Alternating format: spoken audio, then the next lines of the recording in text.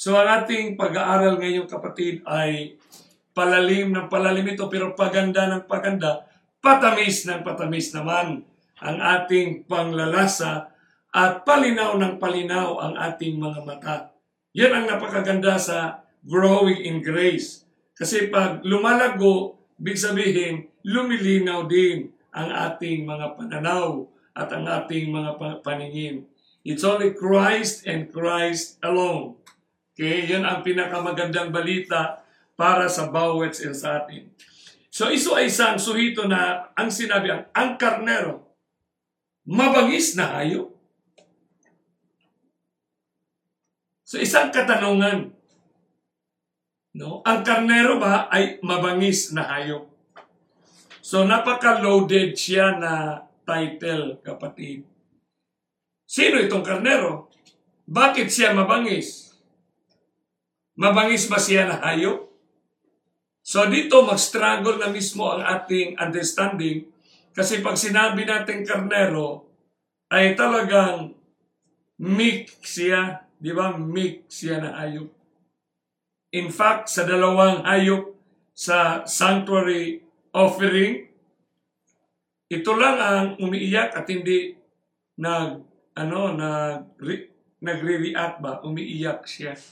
Kaya maganda nating titingnan, susuriin itong subject natin na nagsimula na tayo dito sa Mount of Olives at ngayon, kagabi, pinag-usapan natin kagabi pala yung Matthew 24:14, nakikita na natin yung pinaka-issue ng gera.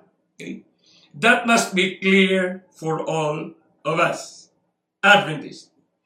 The issue of the war. Kasi ang alam natin, we are in a war.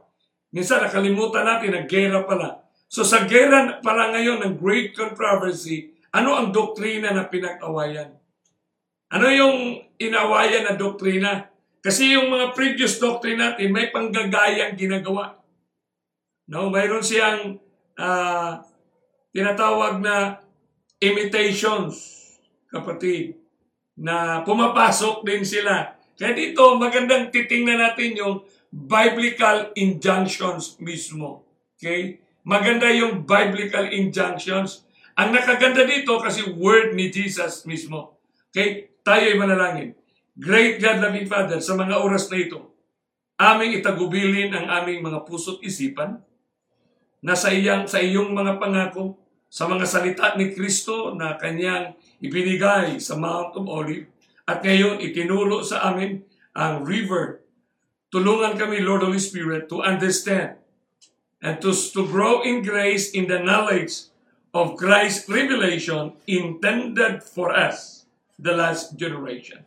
Into the hands we commit everything. In Christ's name we pray. Amen. So may sinabi si Kristo kasi nakita na natin yung pinaka-ending, no? Yung the battle of the doctrine, the 1,000 years on earth and 1,000 years in heaven. So yun ang nakikita natin ngayon, ha? Nakikita na natin yan. Na malinaw yan sa sinasabi ng Panginoon. No? And this gospel of the kingdom shall be preached in all the world for a witness unto all nations. Then shall the end come. Ano kaya yung end na darating? Dapat may tanong din yan, ano yung then shall the end comes? Kasi pag sinabing end comes, papasok sa ating isipan, matatapos na yung kasamaan o matatapos na ang kasaysayan ng redemption or matatapos na ang provision. Sino kayang provision? Sa God's people o sa mundo? Palinaw ng palinaw. Then shall the end comes. So kailangan maintindihan yun. Ano ba yung end na darating? Of course, ang generic niyan, in-interpret agad natin, then shall the end come. Christ will come. Christ will appear in the clouds of heaven. Yun ang iniisip. Yun talaga ang generic understanding natin. Kaya, bususihin natin ito, kapatid, kasi mayroong sinabi si Kristo just right after the verse 14 na sinabi niya, then shall the end comes, na makikita natin na yung activities of Christ coming, nagsimula tayo sa Mount of Olives, paano tayo makarugtong doon sa river? Hindi tayo yung ating ipurma-purma na tayo ang mag-form. Hindi, kapatid. Ito lang ang presentation ng Biblia na ang truth na binigay ni Kristo, siya mismo rin. Kasi siya ang nag-engage tatlong lugar river, mount, at island. Pero itinuro din niya kung paano pag-aralan ang huling instruction niya. So, ibig sabihin, instruction itself, itinuro din niya kung paano ito pag-aralan. See? Napakaganda. So after the verse 14, sinabi agad niya sa 15, when you therefore shall see. When you therefore.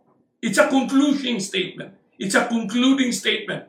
Therefore, kaya nga sa mga, therefore, entonces, when you therefore shall see the abomination of desolation. You feel it right now na kayo yung nasa picture. No?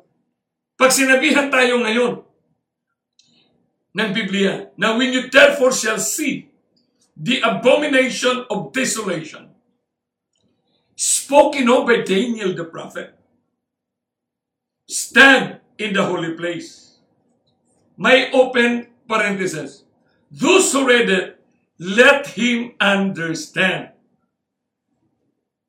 So dito pa lang sa verse na ito, napakaganda na, napakakumplito na, kung iingatan natin intindihin ito.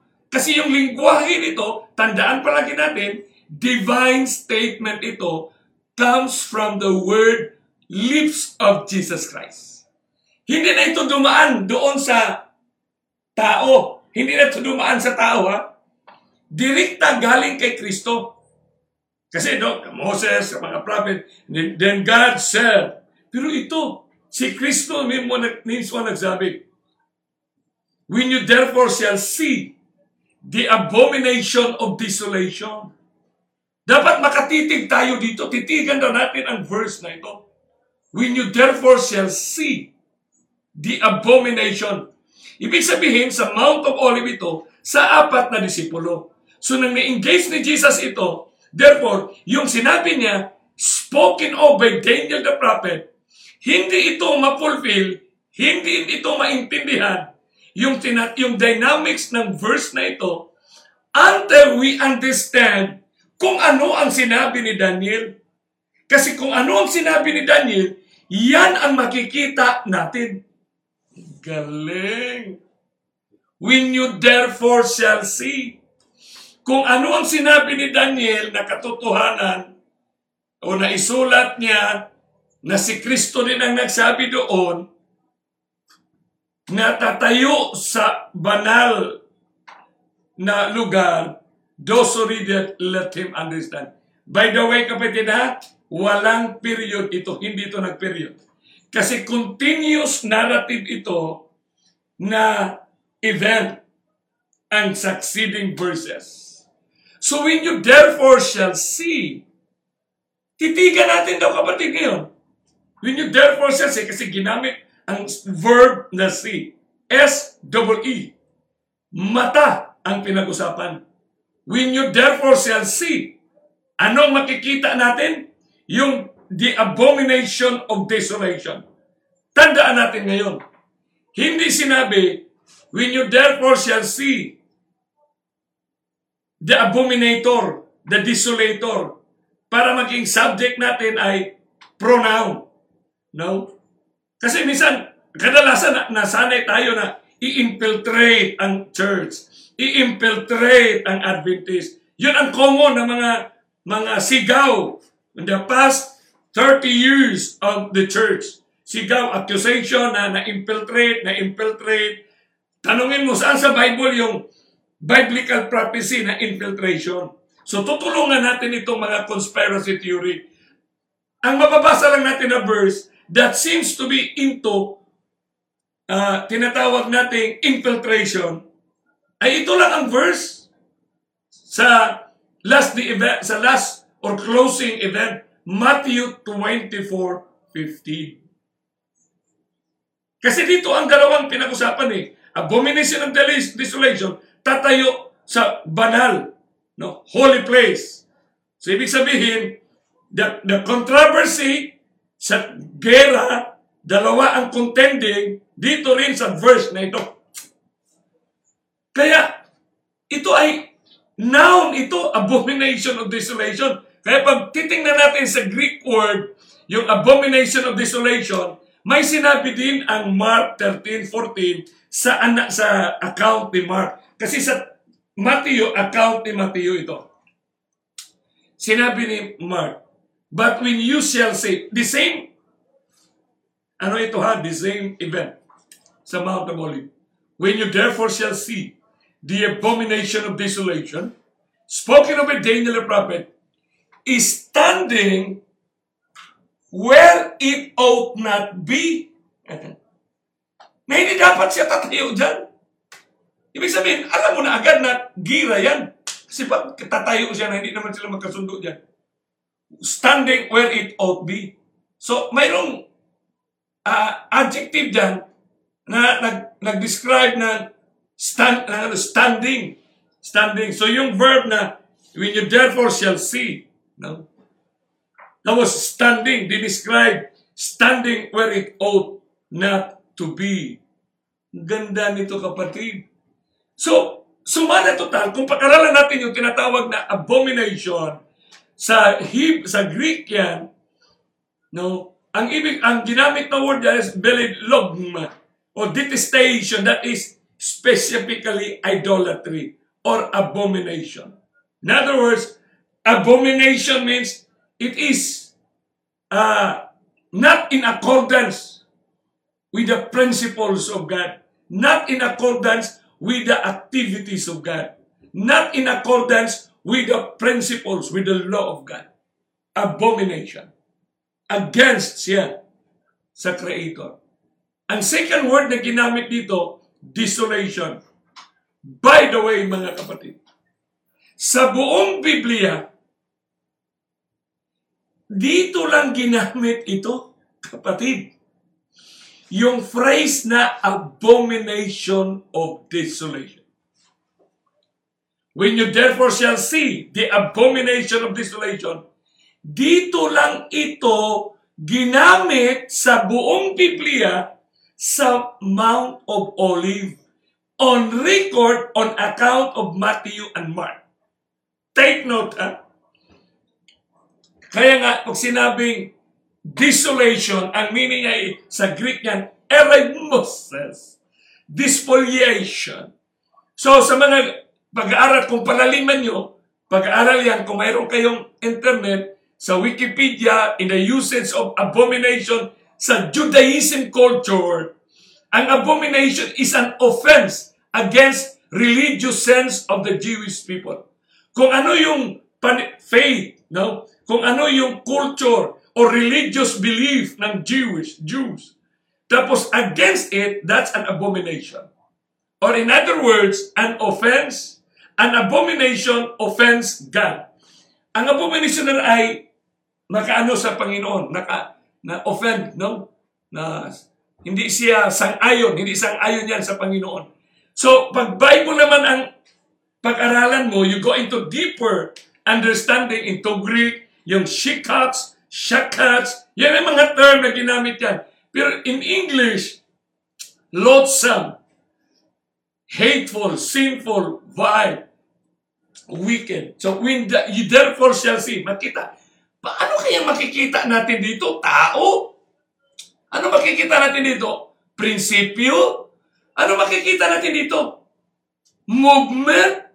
Kasi science ito na makikita.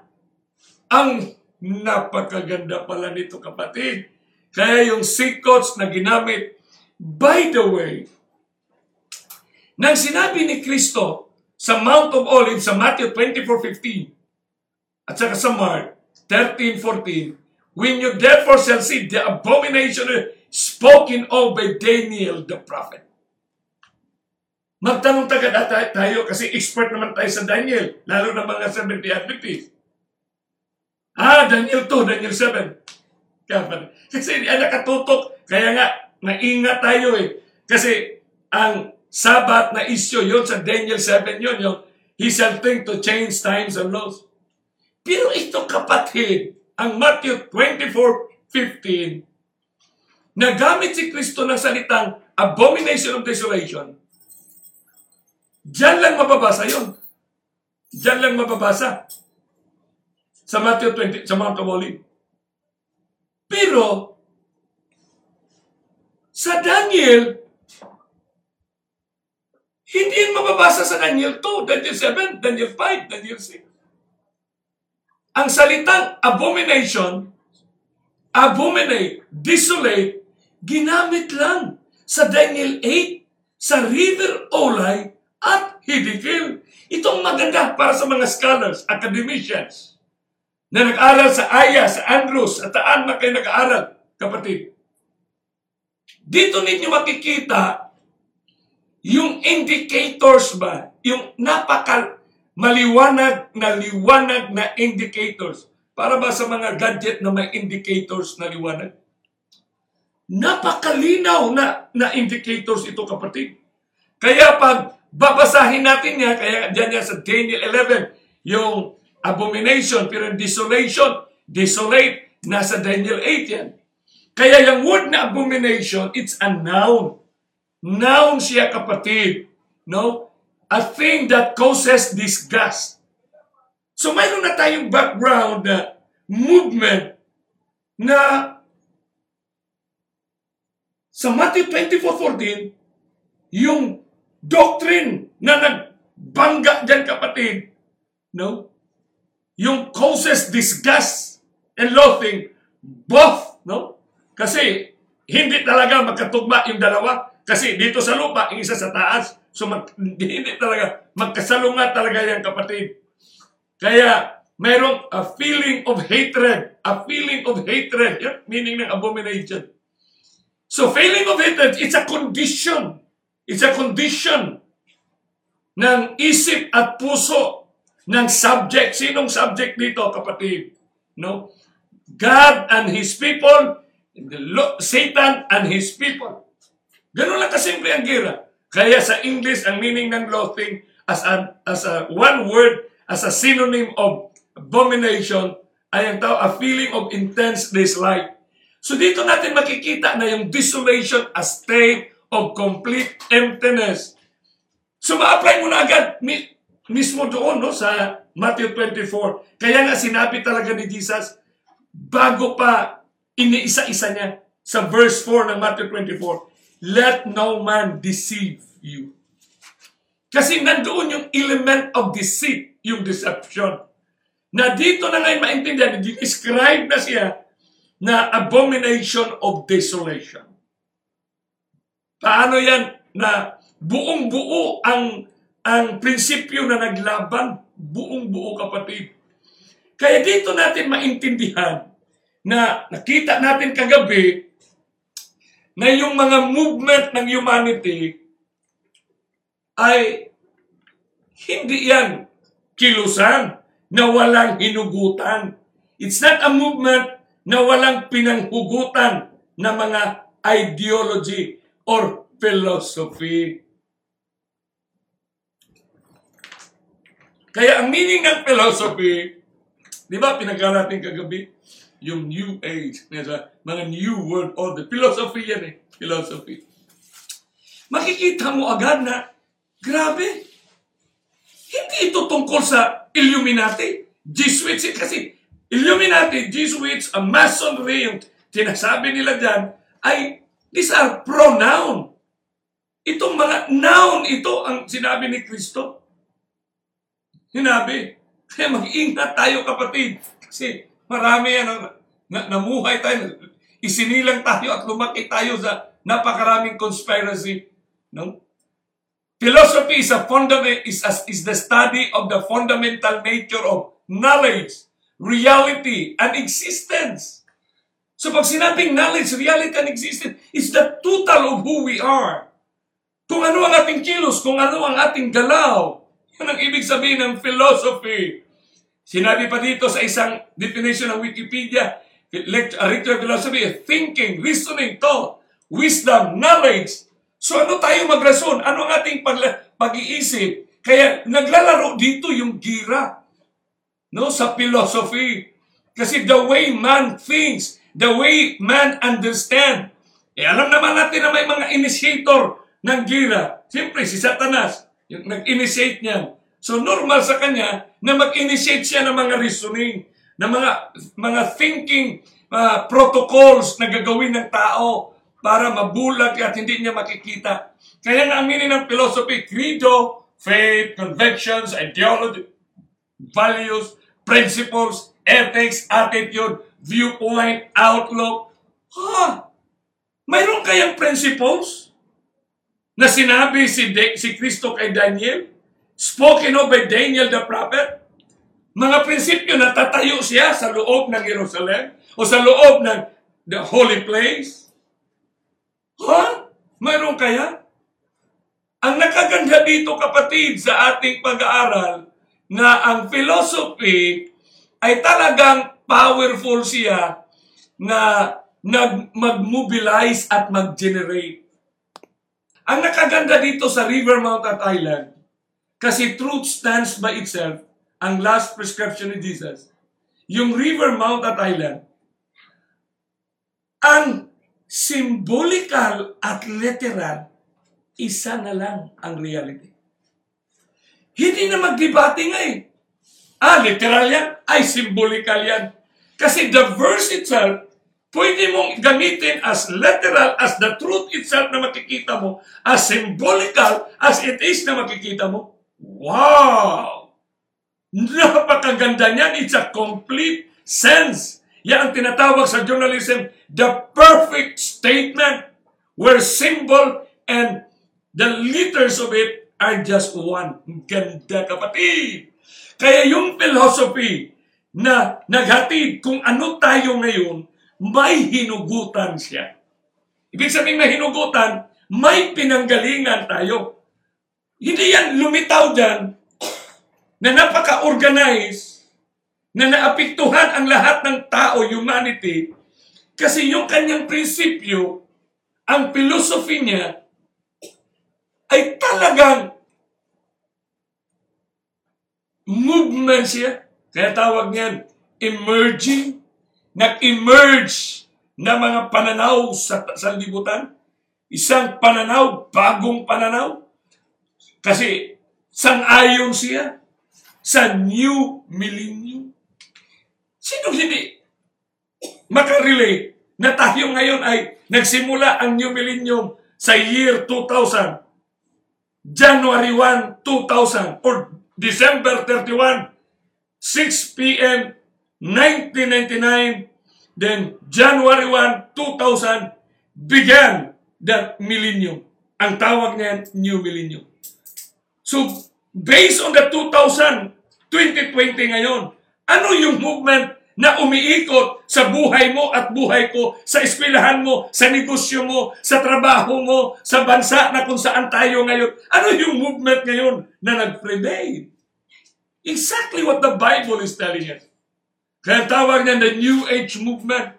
Kaya ang lingwahe ng mga presidente, ang programa ay we can look forward for a better world, a new humanity. Kasi bakit new humanity? Kasi mayroon tayong new spirituality. Ang ibig sabihin ng new spirituality, ecumenical na tayo, sama-sama na tayo. Wow! Kaya nga, ang philosophy of life ngayon, dinefine na ng Webster 2012, overall vision of or attitude towards life and the purpose of life. So kung ang life at purpose of life, ang tanong dyan, kung yun ang definition ng philosophy of life on this planet Earth, saan na-involve dyan yung blueprint, yung story of redemption ng Biblia at ang purpose ng Panginoon na salvation or restoration? Kasi pag hindi na makikitaan dyan, sipin mo, new humanity. Sino lang ba ang pwedeng magbago sa tao? Ano yung new humanity?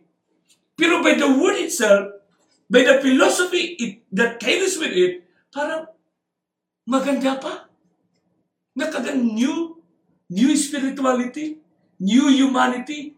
new challenges, new era, new age health, new age business design. Mga bago ito, madaling magkapera, Bitcoin, madali tayo, prosperity, get quick rich. Wow! Kasi yan na ang New World Order.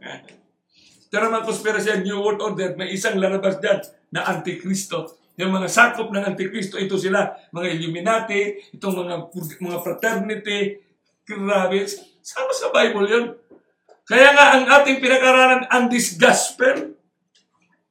Kung may gospel si Kristo, may gospel din ang kaaway niya. Bakit? Kasi gagamitin niya ang gospel. Kasi sinabi naman na, I will be like the Most High. Satan transformed as an angel of light. So pag sinabing angel, ano siya? Gagaya. So gospel din siya. So ano yung and this gospel? Ano yung gospel nila? Of this planet Earth to make this new humanity, new world order. Magandang gospel yan kung new world order yan, kapatid. Bagong pamumuhay ba? Order kasi naranasan ng salibutan yung mga graft and corruption, gira dito, kaya maganda ang mga plano nila, di ba? Napakaganda na plano yan.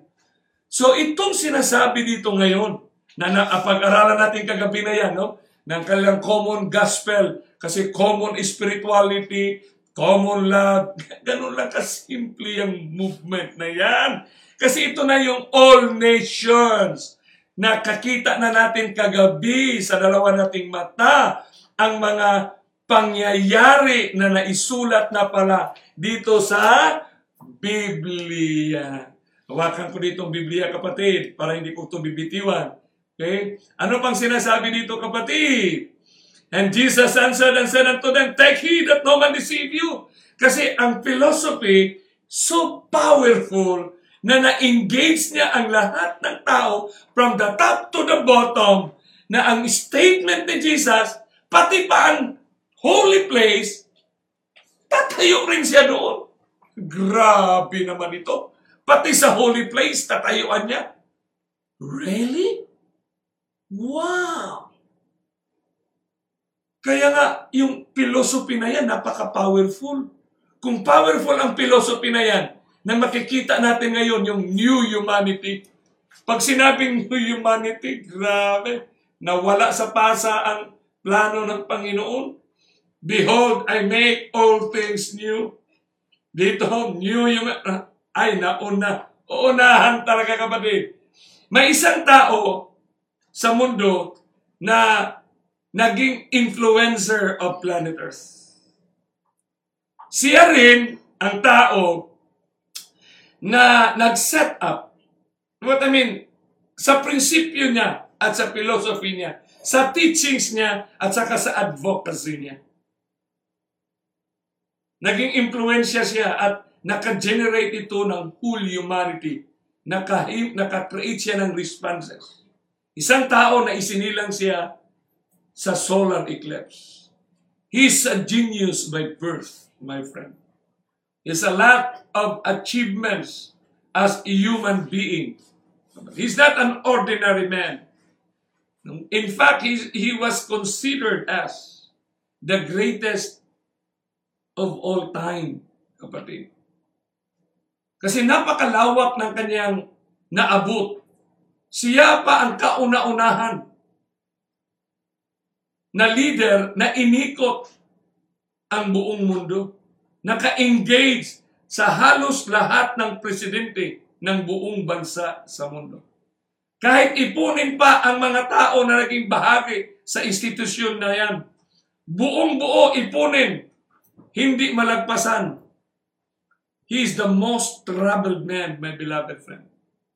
In 1996, in preparation for the Jubileum 2000. Kasi yung Jubileum 2000, 3 years ang activities at program niya. It was prepared in 1994. Pero ang launching niya talaga ay nagsimula sa 1996. Kaya 1997, 98, 99, 1997, the year of God the Father. 1998, the year of the Jesus Christ. 1999, the year of the Holy Spirit. Kaya nga, in 1996, in a global celebration ng Christianity, ng tinatawag nating Holy Week, nag-message siya on that Sunday of April 7, 1996. Ang mensahe niya, nagsabi siya, "To those who share in His triumph over death, the Lord grants courage to build up a new humanity." Wow! The Lord grants courage to build up a new humanity. May teksto din ginamit sila dito. When you are in Christ, you are a new creation. Therefore, new ano nyo kay new humanity. So let us come, John 17:17, let us come together. So kita mo niya, gagamitin rin Ephesians chapter 1, verse 9, 10, 11, and 12. Napakabigat na mga verses yan sa ecumenical principles. Napakabigat, mahirap, anuhin yan ng ordinary lang ng mga theologians. Malalim yan na theology, na pag hindi mo napag-aralan ng pangkalahatan ng Rivermount at Island, hindi mo talaga masagot ang kanilang mga positioning dyan sa Ephesians chapter 1. Kasi yun ang bannering chapter ng Jubileum 2000. So to those who share to new humanity, sino siya, kapatid? Bakit kailangan natin ma-identify siya? Kasi yung kanyang advocacy, yung kanyang philosophy, kapatid, kaya nga nagkaroon tayo ng pag-aaral ng New Humanity Emerging. Ito na ang movement ng ating panahon. Kahit saang bansa, ito na ang kanilang mga Ang pangalan niyan ay si Karol Wojtyla, si Pope John Paul II. Karnero niya, kapatid. Napakabait niya na tao, kapatid. The New Humanity, siya ang nagsalita niyan. Mayroon siyang encyclical letter, apostolic letter that builds this philosophy. Kaya sa isang libro na mabili ninyo, may pamagat yan, 100 Ways John Paul II Changed the World. Wow! Grabe, ang ganda, no? He Changed the World by Patrick Nowosky. Napakaraming librong naisulat tungkol sa kanya, kapatid. Napakarami. Napakaganda ng kanyang life sketches. No? Sipin nyo dyan. Siya nga may contribution. Bakit natayo dyan yung Mama Mary sa IDSA dito sa Pilipinas? May isang episode tayo dyan. Napakaganda, kapatid. A Pope and a President. Tapos may title pa si Monica Jabluzka went from heaven. Hangin na galing sa langit. John Paul II. So dito natin maintindihan, kapatid, na hindi ito tungkol sa... Ang Biblia hindi nag-usap sa conspiracy theory, kapatid. Grabe. These are people with honest convictions, what they believe. Kasi mayroon silang philosophy. Kaya nga ang philosophy na ito, kapatid, yung closing implication, ano ang implication ng philosophy na ito ng new humanity in the fulfillment of Christ's closing prescription in Matthew 24:15. Bakit? Sapagkat alam natin, kapatid, na ang Romans, Italians at ang mga Jewish, mga Hudiyo, ay talagang mortal enemy sila. During the time of Christ, it was the Roman Empire. So generation after generation, it runs into the blood, my friend. Yung conflict na yan, yung hatred na yan. Pero bakit sinabi ni Kristo sa Matthew 24:15, now when you shall therefore see the abomination, when you shall therefore this philosophy, when you shall therefore see this, the one that generates this philosophy, or the institution, anything that offends, isipin mo, yung pinaka-ultimate, pinaka-climax ng movement, pinaka-climax na doktrina. Pinaka-climax na doktrina. Kasi pagdating ni Kristo, behold, I make all things new. At dito, new humanity, new spirituality, new world order. Ito ang dapat tandaan ng mga conspiracy theories na ang new world order, it is based on principles. Hindi yung mga demonic na mga plano na ganito ang gagawin, ganito ang gagawin. That's not the way, my friend. Ang new world order ay talagang honest to goodness na pag-engage para ang humanity ay magkaroon ng pamumuhay sa ganyang 1,000 years of peace and prosperity.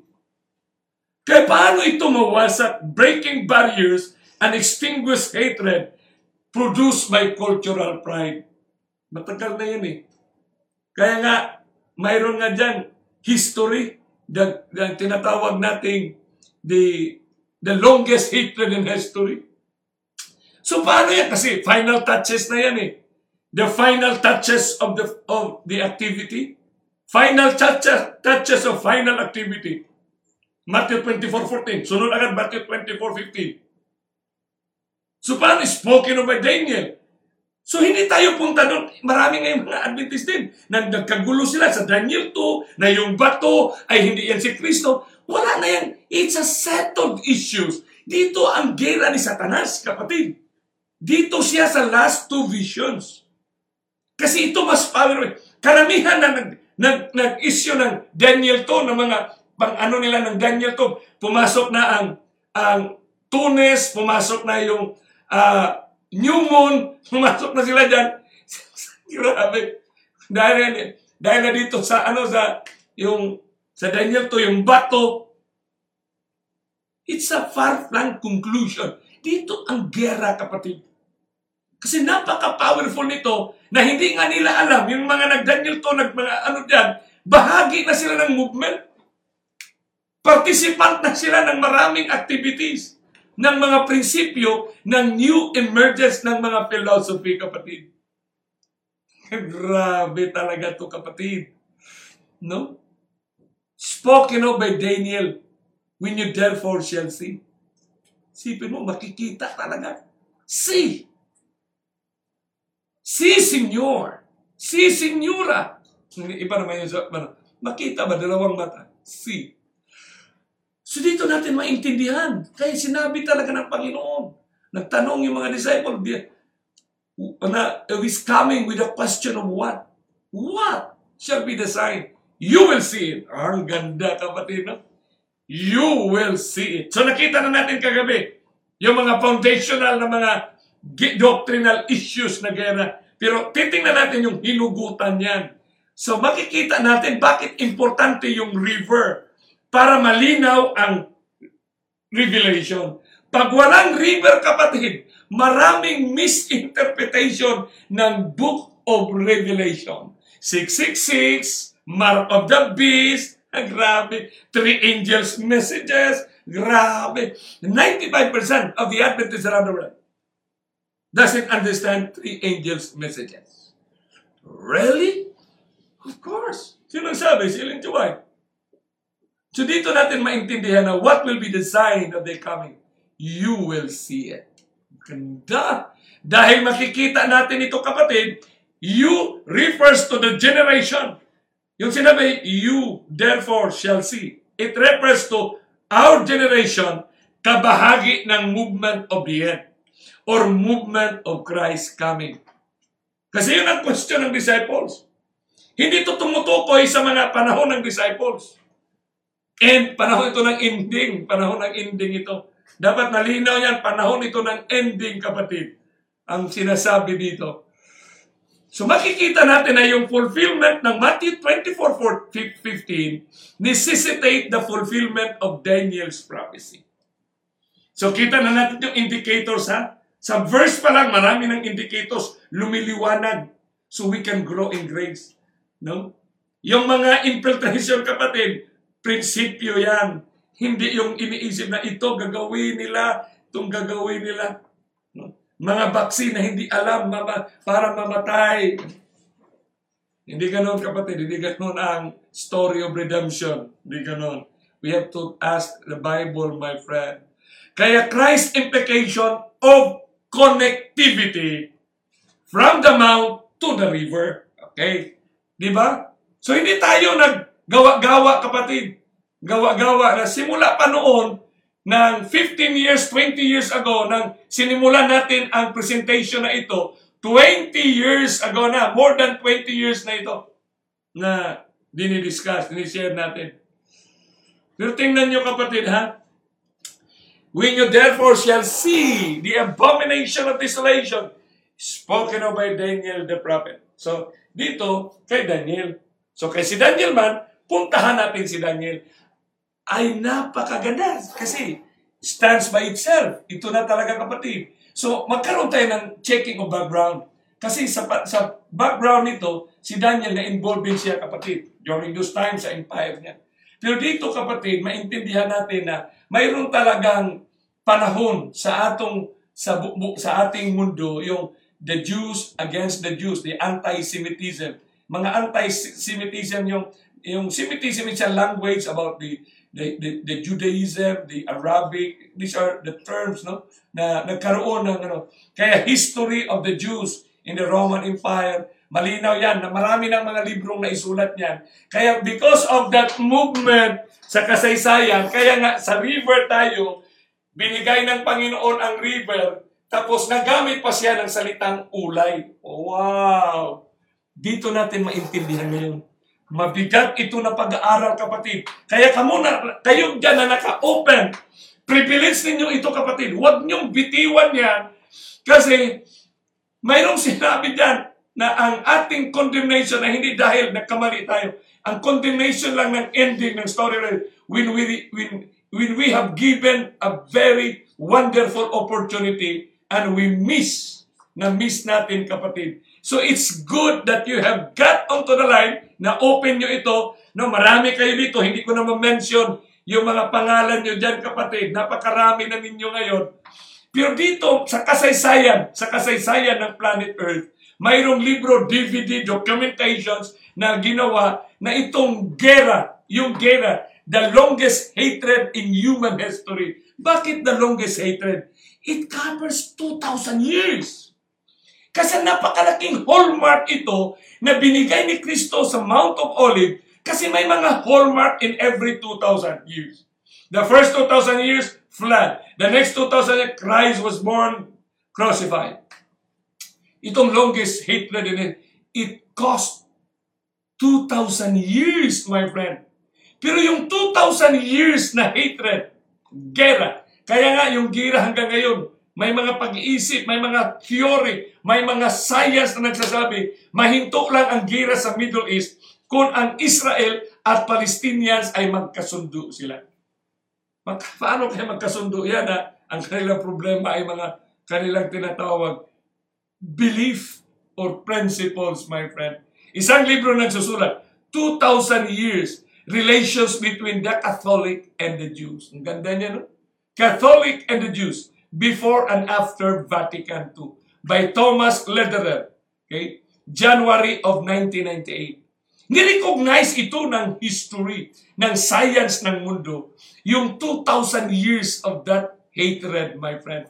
Sa New York, may mga history sa New York, magkapitbahay, Italian at mga Jews. Talagang hindi magkasundo yan sila, kapatid. Away talaga. Silent, parang mga Cold War yan sila, kapatid. Kanya-kanya sila, kapatid. Kaya makikita mo talaga yung blood hatred nila. Paano ma-fulfill yung Matthew 24:15 na tatayo siya? Mismo, mismo. Kaya itong Holy See na tinatawag nating Israel ay mayroong mga diplomatic relations na na-establish. When Israel was established in 1948, mayroon na silang gobyerno dyan. Pero inagaan nila kasi na-conquer nila dyan, natayo nila dyan. Sa 1948 yun. Remember, the political power of the Catholic Church established in 1929. So marami ng mga Catholic Vatican Nunciature, yung mga ambassadors nila sa mga bansa. Pero sa 1993 lang, kapatid, no, mayroong adoption sa Fundamental Accord by the two states on December of 1993. On the following year, January, 1 month after, nagkaroon sila ng embassy sa bawat bansa. Kasi 1990s na yan eh. Nandito na tayo sa tinatawag na open market na, open na. No? Hindi na tayo wala na sa nationalism. Kasi dito na malakas na ang globalization. The opening of nations to the world. So dito kapatid, pero wala pang official engagement sila, physical engagement yung between leaders of these two states.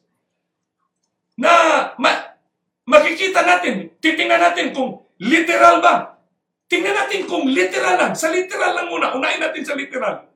Since 2,000 years, and after 2,000 years, na-establish sila sa 1948, pinahintulutan kaya nila na magkaroon ng official recognition na makatayo ang Santo Papa diyan sa Jerusalem, the most secret place of the Jewish nation. Ay wala talaga kapatid, walang mangyari yan. Pero na nagkaroon na ng mga bilateral relations ang mga bansa sa panahon na ito ni Pope John Paul II.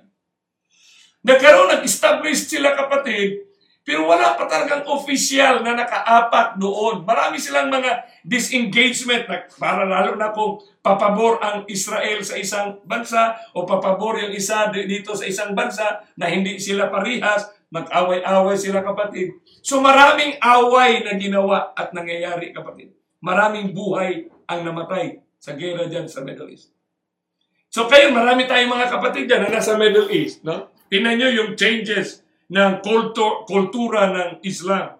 No? Sa Abu Dhabi Open City, sa iba, malaki ang pagbabago sa Arab world pagdating ng globalization, kapatid. Nag-change ang landscape. Kaya dito, ang sinabi ni Kristo ngayon, ito naman ang closing prescription niya, physical niyang in-engage, talagang spoken of by Daniel the prophet. So puntahan talaga natin si Daniel. Hindi dahil na sinabi ni Kristo lang, pero may indicator siyang binigay. Yung desolation of abomination of desolation, na ang word na yan, ginamit lang sa River Olay at Hiddekel. Kaya nga dito sinabi ni White, when the books of Daniel and Revelation are better understood, believers will have an entirely different religious experience. Kayo dyan, maramdaman nyo na, ibang mensahe ni Kristo. Galing, ganda ng mensahe ng Mount of Olive. Naramdaman nyo na yan, kapatid. Iba itong mensahe sa river. Ito ngayon, sa river na. Sa river na tayo, kapatid. We'll have an entirely different religious experience. The Lord will bless all who will seek humbly and meekly to understand that which is revealed in the revelation. Kaya pag hindi mo i-connect ang Daniel sa revelation on the aspect of the river, kasi ang river lang ang may koneksyon sa bundok. Kasi ang tubig sa river galing sa bundok, kapatid. Kasi ito ang ending, closing. Hindi yung Daniel 2, Daniel 7, mga foundational yun, kapatid. No? Foundational ba? Nagsimula, fundament. Pero dito sa closing, ito na ang sinasabi ng Panginoon. Kaya may sinabi si Ellen G. White sa Testimonies to Ministers, page 112, 113. Basahin natin. Nagsasabi dito. The light that Daniel received directly from God was given especially for these last days. The visions he saw by the banks of the Olai and the Hiddekel, the great rivers Shinar, are now in the process of fulfillment. And all the events foretold will soon come to pass. Testimonies to Ministers ito, na yung liwanag na na-receive ni Daniel direktamente galing sa Diyos para lang sa last days, na ito ay manggaling sa visions na ipakita sa kanya he saw by the banks of Olai and Hiddekel. Sa rivers of Olai and Hiddekel, the great river Shinar. Napakalinaw na statement ito. Palakihan nga natin. The vision he saw by the banks of Olay and Hiddekel. Kaya minsan ang mga bagong makaparinig dyan, kahit mga theologians, mga ano dyan, ano ba yung river? Ano ba yung mount? Ano ba yung island?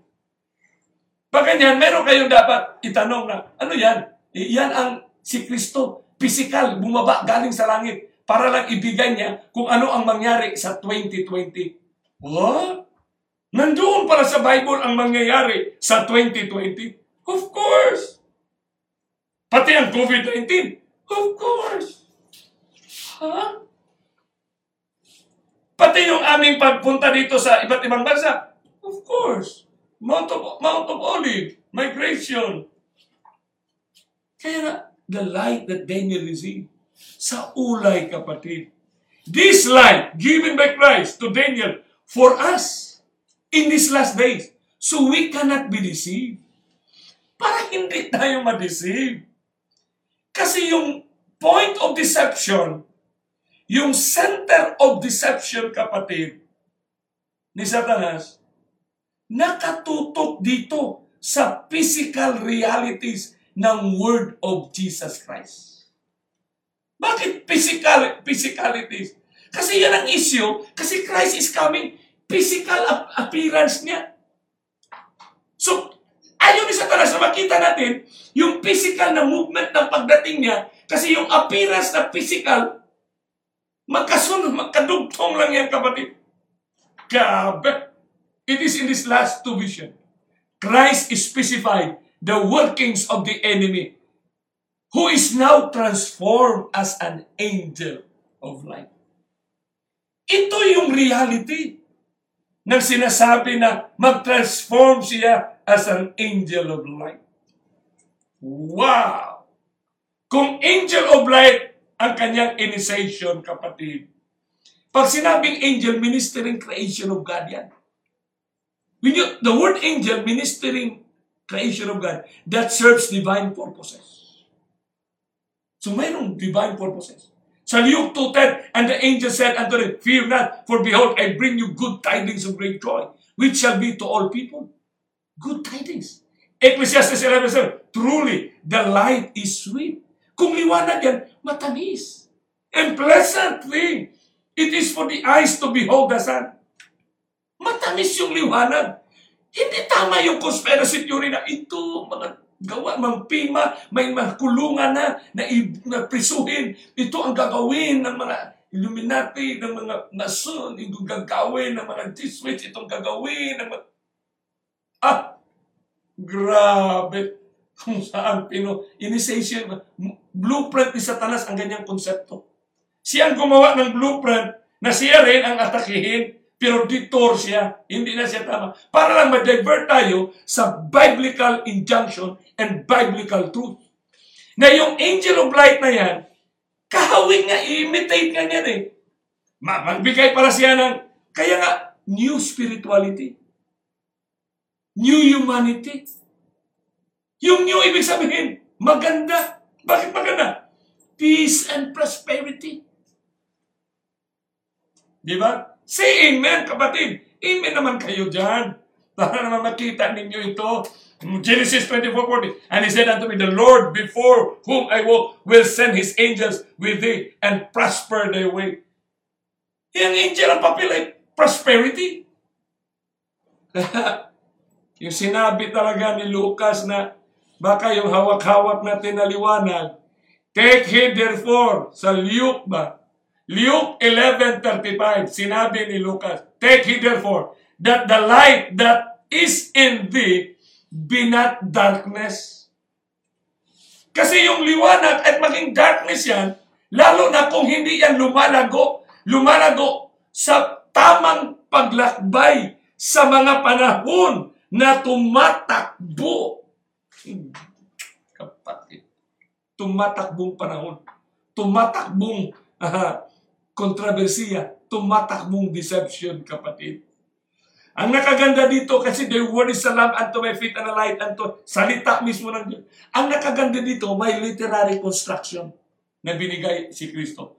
Perfect ang pagka-construct ng River Mouth at Island. Ang arrangement ng mga words na ginamit, yung tema and style is so clear.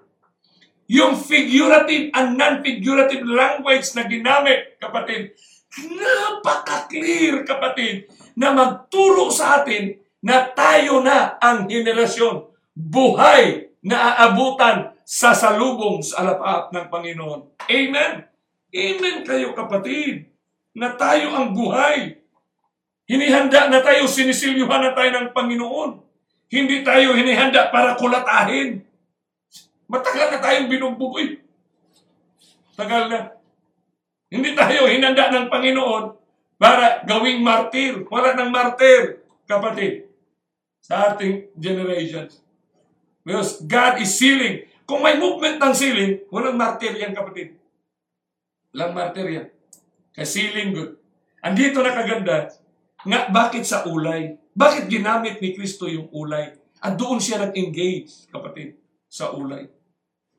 And Hedekiel. Wow! Napakagandang salita yung ulay. Bago natin sunod-sunurin yung pag-aaral ng river ng tinatawag nating Daniel 8, River Olay, kasi dyan lang na-record yan sa River Olay, kapatid. River Olay. Diyan natin makikita na ang River Olay, diyan lang yan sa chapter 8 of Daniel. Ang nakaganda dito ngayon, na magpatibay, lalo na tayo ngayon, na masyadong na-engage sa political movement of planet Earth, kasi naging movement of kings ito, ganda yan. Kasi makikita mo talaga yung pagka-arrange ng Panginoon. Yung Daniel 2, 7, 8, and 10, yung last. 4 lang na vision yan. Pero napakagandang pagka-construct niya. Yung word na ulay, kapatid, sa Hebrew, ang meaning yan, leaders or mighty. Makapangyarihan. Yan, leaders. Wow! Pag sinabing Hedekiel, ang Hebrew word niyan, meaning niyan, rapid, mabilis. Grabe, no? Ganon ang indicators nito. Tingnan natin sa Hebrew. Strong's 0195. Sa Hebrew word, kapatid. Ulay. Ang meaning ng ulay, my leaders. Close and open pa rin, close, mighties. Ulay. Of Persian derived the ulay, a river of Persian ulay. Ang meaning ng ulay sa Hebrew, kasi ang bawat word, may pictogram siya. Ang Hebrew ba, mayroon siya, ang word niya may corresponding na picture siya, kapatid, na may meaning din siya. So yung word na ulay, sa Hebrew yan, my leaders. Ang ganda, my leaders. Pag sinabing my leaders, kapatid, ginamitan din siya ng baby name. Pag ginamit siya sa bata, ang ulay, name ulay, sa gender niya, pag ginamit siya, my leaders, both male and female, no? The biblical baby name, Persian is Hebrew in origin, its meaning, my leaders. Olay is pronounced Olay. Yeah, Olay. So, tinasabi dito, Olay was a river that flowed through the province of Elam, which is now Italy, which is now Turkey. The river is now in Turkey, kapatid. Between the banks of River Olay, kapatid. Dito nakita yung pananaon yung Higot at the Ram. Yun ang mabasa natin sa chapter 8, kapatid, ha? Maganda itong talakayan. Kasi dito sa river, ginamit din dito, kapatid, yung Hedekiel, okay? Yung Hedekiel, ang meaning niya, rapid.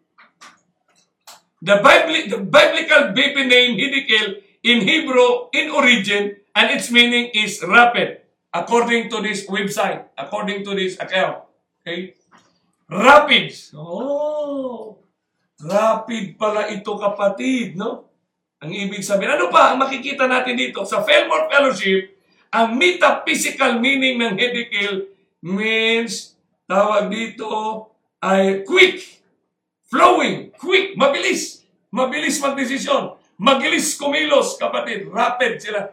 na magsalita. Rapid din sila, mga decision making. So dito ang ulay sa Hitchcock Bible Names Dictionary, ang meaning ng ulay, maliban doon sa leaders na mighty, mayroon siyang definition dito. Strength. Full. Hala? Full. F-U-L. Senseless. Hala? Hindi kaya ito tumutukoy sa mga leaders ng ating generation ngayon? Samba kaya ito o talagang it is the blueprint of Christ's story of redemption? Scholars, academicians, nandito na, kumplito na yung ating tablet, cellphone, pwede ka na mag-download ng lahat ng mga Hebrew, may mga software diyan. In a click of a second, you can make your research, verify all this one, read all this one. Scholars of all religions, kahit anong reliyon, Baptist, kung ano pa, Adventist, try to see the beauty of Christ's engagement and an Ulai River. Bakit sa ulay? At saka ang nakamangha sa buong Biblia, ang ulay ginamit isang bisis lang. Dito lang sa chapter 8. Ang nakaganda pa dito, maraming words na ginamit sa ulay, isang bisis lang sa buong Biblia. Maraming ginamit siya dyan. Mapag-aralan natin yan sa sunod na gabi. Pero full, senseless. Ano yung full? Medyo, parang siraulo. Parang siraulo. No? Hindi mo maintindihan. Yun ang ibig yung sinabi nila doon. Kaya dito kapatid, sa Hidikil naman, sa ulay, my leaders, river, ulay, yung ulay strength, full, senseless, sa Smith's Bible Dictionary. Strength means the quality or state of being strong, physical power and energy. Dito sa ating generation, ang ulay, mighty, leaders, strong, full, senseless. Ang Hidikil naman, rapid, quick. Hindi kaya ito ang ating generations? Kasi pagpag-aralan natin sa ibang episode naman, sa sunod na mga episode, yung chapter 8 at saka chapter 10, yung vision or Hidikil, magkano sila, yung maganda ang pagka-arrange nila. Kasi dito, in-identify ang kings, dito naman, movement of kings. Dito kapatid, in introductory part, mayroong mga newspapers, ito, national, political, NPR, no? You just check in the internet. Mayroong in-identify ang magazine na ito tungkol sa 6 strong men Trump has praised and the conflict it presents.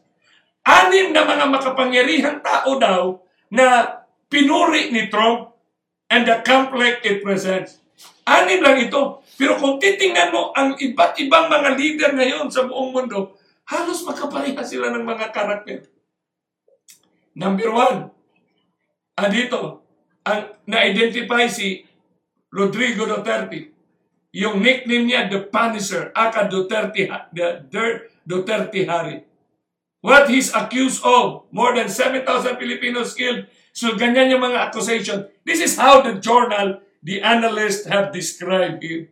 The journalist. Hindi tayo ang nag-describe niyan. The whole world. The science of society, sociology. Pangalawa na na-identify dito si Vladimir Putin. Ang tawag sa kanya kapatid, kay Vladimir Putin is pale mouth, aka Botox. Putin po. Grabe no?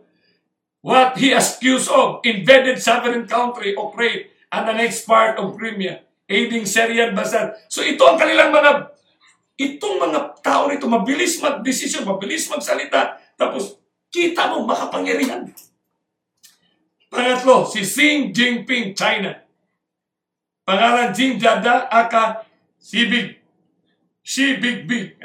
Big Daddy 11. Strongman yan. Ganon din yan, magsalita, mabilis, magdesisyon. Kim Jong-un, North Korea. Ito rin. Grabe din ito kapatid. Pangalan niya si Patty Kim III.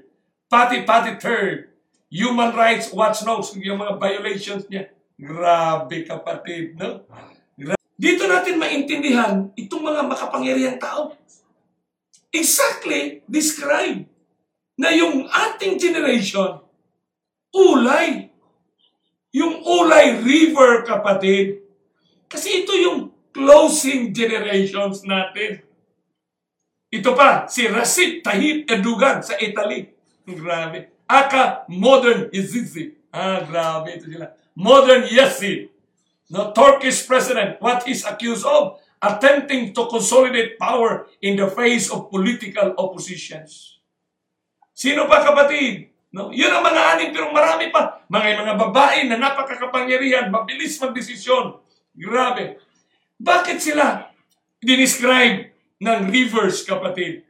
Kasi yan ang object of nature na gumagalaw. Rivers. Kaya nga ang hidikil, sharp voice, sound. Sharp voice, sharp sound. Kita mo pag nagsalita si Trump, sharp. Kita mo sila magsalita, sharp. Ang ating presidente sabi na, sharp magsalita, kapatid. Grabe. Nakasulat pala ito sa Biblia. Of course. Paano mo sabihin na ang Biblia ay patapos na? Paano mo sabi ang Biblia na buhay siya, active siya sa movement ng planet Earth? Siyempre, planet Earth lang ito for redemption ng planet Earth. Sinong subject ito? Mga tao nang nakatira sa planet Earth. Sino pang subject sa Bible na ito? Mga presidente sa planet Earth. Mga leaders sa planet Earth. Sino nagsabi? Yun. Ulay. Leaders. Ha? Nandito pala ito sa Bible? Kaya sa mga internet yan, Macron, the 39-old strongman of Europe, mga nakasali sa anin yan. France, liberal strongman. France, Macron, di ba? Kita din yung maraming mga news dyan, kapatid. No? Mga leaders ng iba't ibang bansa, makikita mo yan. May title pa isang newspaper dito sa World, July 23, 2019, by Frank Langford. Sabi niya, the similarities between Boris Johnson and Donald Trump. Yan nga, panahon ng yung COVID. Hindi ka ng COVID. Hindi natatakot ng COVID. Na-COVID talaga siya. Hospital talaga yan si Johnson na yan. So dito mo maintindihan na ang Biblia napaka-aktibo. Mayroon pa isang presidente dito sa Brazil. Grabe. Magugulat ka. Sa gitna ng napakaraming ebidensya sa COVID-19 na nakakamatay. At sa kanya, hindi daw, wala daw ito. Yan, no? Si The Guardian View on Jair Bolsonaro, Danger of Brazilians. Kaya itong message na ito, itong series na ito, pagdalhin natin doon sa Brazil, doon sa mga bansa nila, mau-open sila. Nasa Bible talaga pala tayo. Ang ating mundo, sinulat pala ng Biblia. Ito ang nakapaganda ng Biblia, kapatid. The people who shape our world. Time Magazine, 100 influential people. Ang grabe naman ito. Kaya napakalinaw talaga yung engagement ng Panginoong Hesus para sa bawat isa sa ating kapatid. Na itong sinabi ni Kristo sa Mount of Olives, now when you therefore shall see the abomination of desolation, spoken of by Daniel the prophet. Punta tayo doon kay Daniel. Kasi dito sa Daniel, na nagsimula tayo ngayong gabi, nakikita natin na yung ulay, na doon lang ginamit ang salitang abomination and desolation, dito rin din sa ulay, na magkapariho ang words, language ng Mount of Olives, river at ang island. Isa lang ang kanilang mga language na ginagamit. Dito natin, magpasalamat tayo sa Panginoon. Thank you, Lord Jesus Christ, na sa gabing ito, kami lahat na nanonood ngayon, binigyan mo kami ng privilege na masilyuhan nyo kami kasi ang silyo, yan ang paglago ng kaalaman sa salita ni Kristo na nangyari sa ating panahon.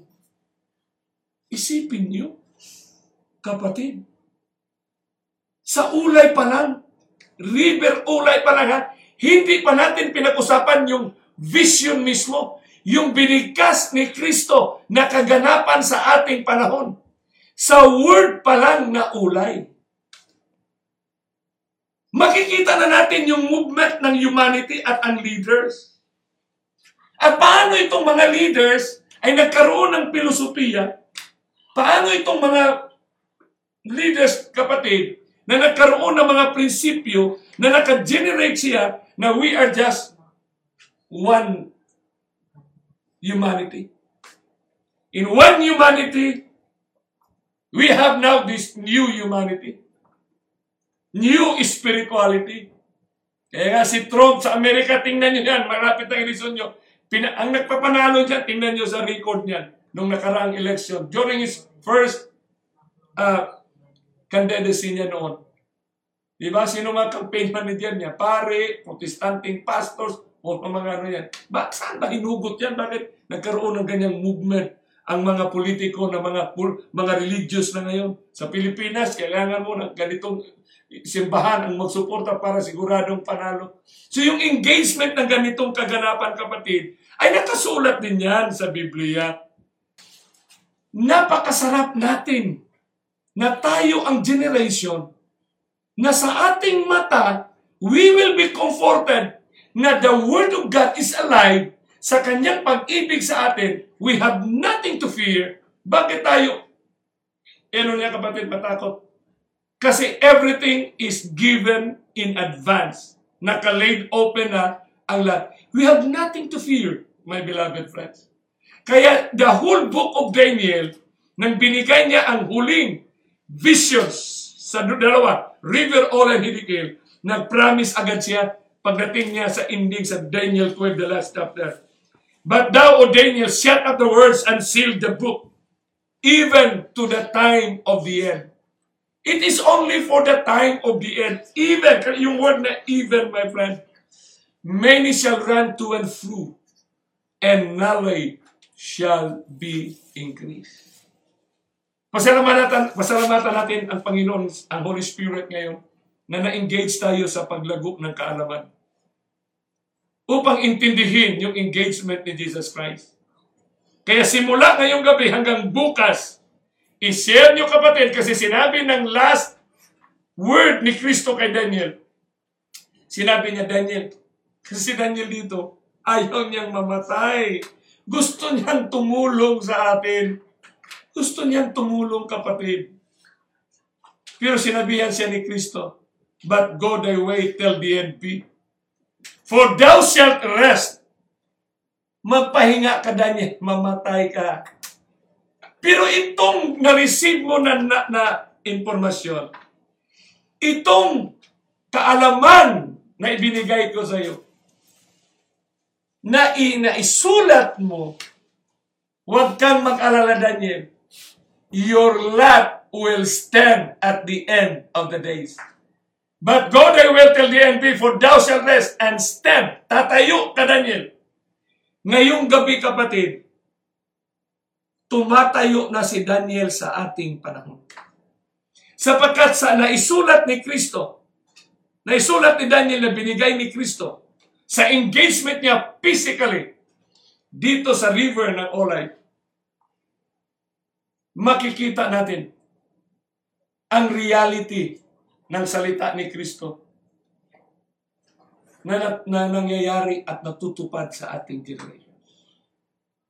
Kaya napakabait ng langit na hindi siya nagkulang para ipaalam sa atin sa istruktura. Bukas, ma-appreciate natin na naman. Napakaganda na naman. Dito pa lang tayo sa word na ulay. Dito pa lang tayo sa ulay. Hindi pa tayo pumasok noon sa detalye ng vision. Yung successive words. Basahin nyo ngayong gabi o bukas, basahin nyo ang the whole chapter ng Daniel 8. Hindi totoo na hindi naintindihan ni Daniel ang kanyang na-receive, kapatid. Because the whole book of Daniel simplified to us that Daniel understood the vision. It is malaking insulto sa Panginoon na siya na nagbibigay sa tao ng vision na mayroong kaakibat na political dynamism na hindi maintindihan ni Daniel. Kaya nga siyang pinili kasi siya is a consultant, is an advisor of a political, social dynamics of an empire. Dalawa ngayon Babylon at Medo-Persia ang kanyang nahandulan. So pag binasa mo yan, bakit sinabi dito? And none understood the vision. Pag binasa mo yan, none understood. Yung word na none, nag-refer ba yan kay Daniel? O nag-refer yan sa mga tao na pinagsabihan ni Daniel? Because remember, Daniel was at the gate telling people of the program, of the activities of the empire. In fact, when Daniel was in this vision, mayroon siyang kasama na hindi nakikita ngayong yung nakita ni Daniel. So dito natin maintindihan na hindi totoo yung hindi naintindihan ni Daniel. Karamihan, lumaki nga ako na sinabi na hindi daw naintindihan ni Daniel. Hindi daw naintindihan. Ano hindi niya maintindihan na Panginoon na nagsabi? Si Kristo ang nagsabi sa kanya. Si Kristo ang nagpaliwanag sa kanya. Ito hindi maintindihan sa mga tao na walang dynamic sa political dynamism, social dynamism. Yung si Daniel, alam niya ang political issues, kapatid. So naintindihan niya ito. Yung none understood it, it refers to the whole people around him, but not Daniel himself. Because it is the divine that provides the knowledge to the minds of Daniel and to his understanding. So bukas ng gabi, patuloy natin pag-aralan. The second part, kasi ang karnero, mabangis na hayop. Now while we are seeing right now, sa beauty, the grandeur of the contribution sa nangyari sa ating humanity ngayon, sa pagbabago ng landscape, ng takbo ng sosyedad, sa takbo ng religious world ngayon, attributing to this movement, napakaganda na movement ito na naramdaman at nakiisa sa kilusan ang mga tao ngayon. Na yung new humanity, ano ang relasyon nito sa words ni Jesus na siya ang nagbago ng sanlibutan? Behold, I make all things new. He himself has to change it. But the word is that new spirituality, new humanity. Kaya ang new spirituality, formation yan. Ang tinatawag spiritual formation. Nga inintroduce yan. So dito natin maintindihan bukas ng gabi na ang prinsipyo pumasok sa Sabanista, pumasok sa lahat ng Baptist, pumasok sa lahat ng reliyon, lahat ng advocacy, it gets into. Sa napakaganda. Kasi it's a lamp, my friend. Paano mo sabihin na mabangis yan? Sa English pa, the lamp that we call beast. Is it beast? When all we can see. And the movement that provides your needs and your necessity. So may God will continually impress us na kayo na mismo ang magbasa, kapatid. Kayo na mismo. Basahin nyo, tingnan nyo, kasi huwag kayong mag-rely. You connect yourself to the Word of God. By hearing and by reading, my beloved friends. Prove it by yourself, and you will be happy to know.